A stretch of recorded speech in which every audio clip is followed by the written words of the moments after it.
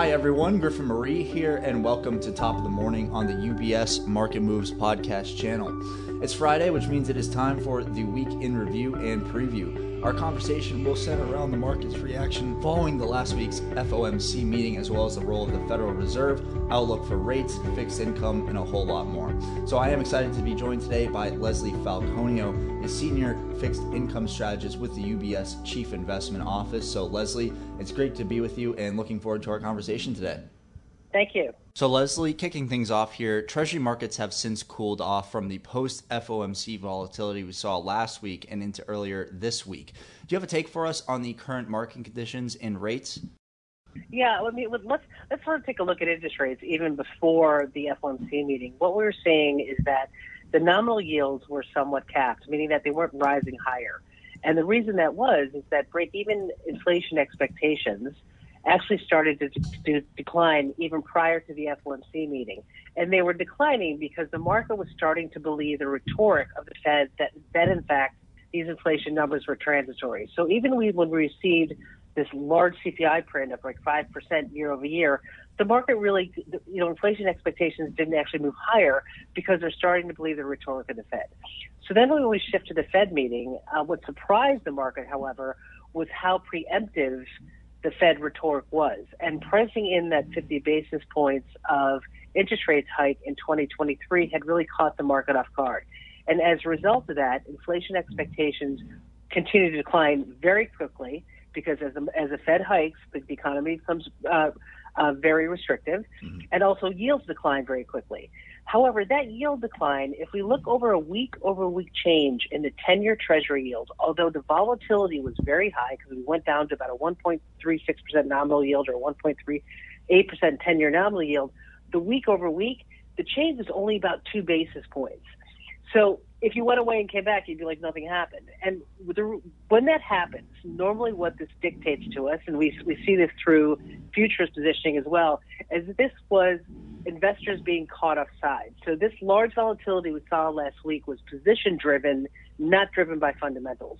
So as we enter into this week, and a lot of those bad positions, if you will, are sort of cleared out, it's been a slow move. Volatility's come down. You've been much more in this range in terms of the 10-year yield. We haven't moved a tremendous amount either way. And, we think now the short-term range will be between 140 and 170, but we can't excuse the fact that we did see this 135 and 10-year yield. But even if we have these pockets of vulnerability, they'll mostly be on a short-term sort of technical than a longer-term fundamental. So our view hasn't changed towards the end of the year, which is still for interest rates to rise. You mentioned the Fed dot plot at the start there, Leslie, and obviously we've received a lot of Fed speak over the past couple of weeks. I'm curious to hear, what's your assessment of some of the comments from the Fed members as well as your assessment of the Fed's role going forward? Well, you can sort of see it in Powell's Q&A that there might have been a bit of a dislocation in terms of what he was thinking and how the dots progressed, because he in and of itself in the statement said take these with a grain of salt. And, frankly, you don't know what's going to happen by 2023. We all have a very positive outlook on the economy. The Fed is 6.5% GDP. We have slightly higher. We have 5.5% in 2022. So as we have this sort of reopening and re-engaging continue, the economy should continue stronger, but there is a variance in terms of the doves and the hawks. The biggest issue, I think, in terms of the Fed rhetoric is in relation to QE, and not just in terms of when they should stop QE, but really what should they stop first. So a lot of the rhetoric this week has been with members stating that they believe because the housing market is so strong, because household balance sheets are so strong, that they should stop QE in the mortgage-backed securities market, first before the Treasury. And as we know, they're buying $120 billion a month. 80 billion goes to Treasuries, 40 billion goes to mortgage-backed securities. And the biggest rhetoric of the dislocation is saying they should stop mortgages first. Now, because mortgages and Treasuries are very highly correlated, I don't think that they do that. I think that they'll start to taper both together. We still expect a pre-announcement in Jackson Hole in August, an announcement in the fall to start tapering QE in the first quarter of 2022, and more than likely they will do that simultaneously. Expectation right now is 10 billion in Treasuries and 5 billion in MBS. That mix might change, But I don't think that they'll stop our taper QE in the MBS side first, because again, it would be very disruptive to the mortgage market, and it would be very disruptive to the housing market, which is something that they don't want to see, regardless how well the housing market is doing right now. Putting these ideas into practice, Leslie, where do you see opportunities in the market right now, and what is CIO's outlook and positioning recommendations for fixed income investors at the moment? Well, one of the key takeaways that investors can take some solace with when we saw the volatility last week in interest rates was that credit spreads actually tightened. And when credit spreads tighten with that kind of volatility, it tells you that wasn't what we call a risk-off rally, meaning that treasuries were going down very quickly in yields, very quickly, but it wasn't because investors were concerned about their risk assets. In other words, they weren't selling risk assets and buying treasuries. It was really just the positioning that I had mentioned earlier. So going forward, our view is that, look, there's no question that the opportunity set within fixed income is very narrow. We're at spread levels that we've, think for things like IG corporates that we haven't seen since 2005, and high yield, it's, maybe, 2017, 18. And these are somewhat of late cycle credit spread type of environment, but the fundamental or the economic cycle is not late stage. It's actually late early or maybe early middle. So these spreads could stay here for some period of time. However, we are a bit more cautious on the investment grade corporate side for a few reasons. One is because the actual spread in and of itself is incredibly tight. Two, you're going into a time period during the summer where, you kind of have the investor demand kind of wanes a little bit. You have these seasonals that could push spreads wider. And also, too, the difference in terms of the index is much different today than it was back in 2005. And we're going to be writing about this in our next month's Fixed Income Strategist, which is due out on Thursday. But our positioning right now remains for a rise in rates, but we have more of a barbell strategy, taking advantage of those that are, might be more of inflation protection, like in commercial mortgage-backed securities, and those such as senior loans, which not only are inflation protection because they're floating rate, but overall are still earning a tremendous amount of carry without taking interest rate risk. And, even though spreads are not as wide as they were, we think they have potential to tighten further. Excellent. Thank you for that, Leslie. Now, turning to sort of the macro picture, are there any key data points that you want to highlight from this week for us? The biggest data point, in my opinion, happened today, and it was the PCE. And, everyone, as we talk about inflation, we talk about inflation expectations, we talk about consumer demand and reengaging this sort of, reopening and reengaging convergence. PCE is a number that we look at, and it came out a little bit lighter than what we had thought in terms of, the month-over-month basis. And, spending was a bit of a miss. But what's interesting about this, again, this is just a one-month snapshot.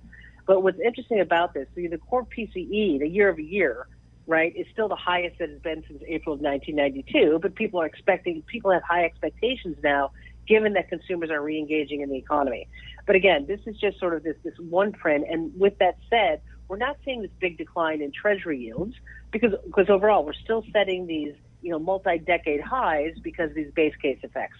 So the biggest one was PCE, a little bit lighter than what was anticipated, but still strong overall. Absolutely. So turning to our final question here, Leslie, what should investors focus on as they prepare for the week ahead? The only thing investors are really going to be looking at next week is non-farm payroll. And, they're going to get a little pre-glimpse of the ADP on Wednesday, but non-farm payroll, will be the big number next week. Consensus is running, probably about 700,000. But as we know, we have seen in previous non-farm payroll reports, the expectations versus the actual has seen a large divergence. And, look, a 700,000 non-farm payroll report, even the 500,000 or 600,000 we saw last month, is still incredibly strong.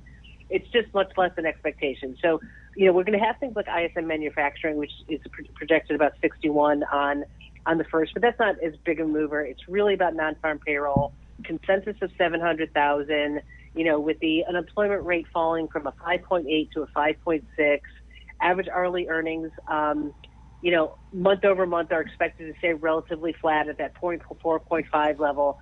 But the key will be on that, and the key will be on whether or not some of the reopenings that we've seen, some of the back to offices that we've seen around the country, really comes into play in terms of having that non-farm payroll really move higher. But at the end, there's still around 15 million individuals that are still receiving, employment subsidies.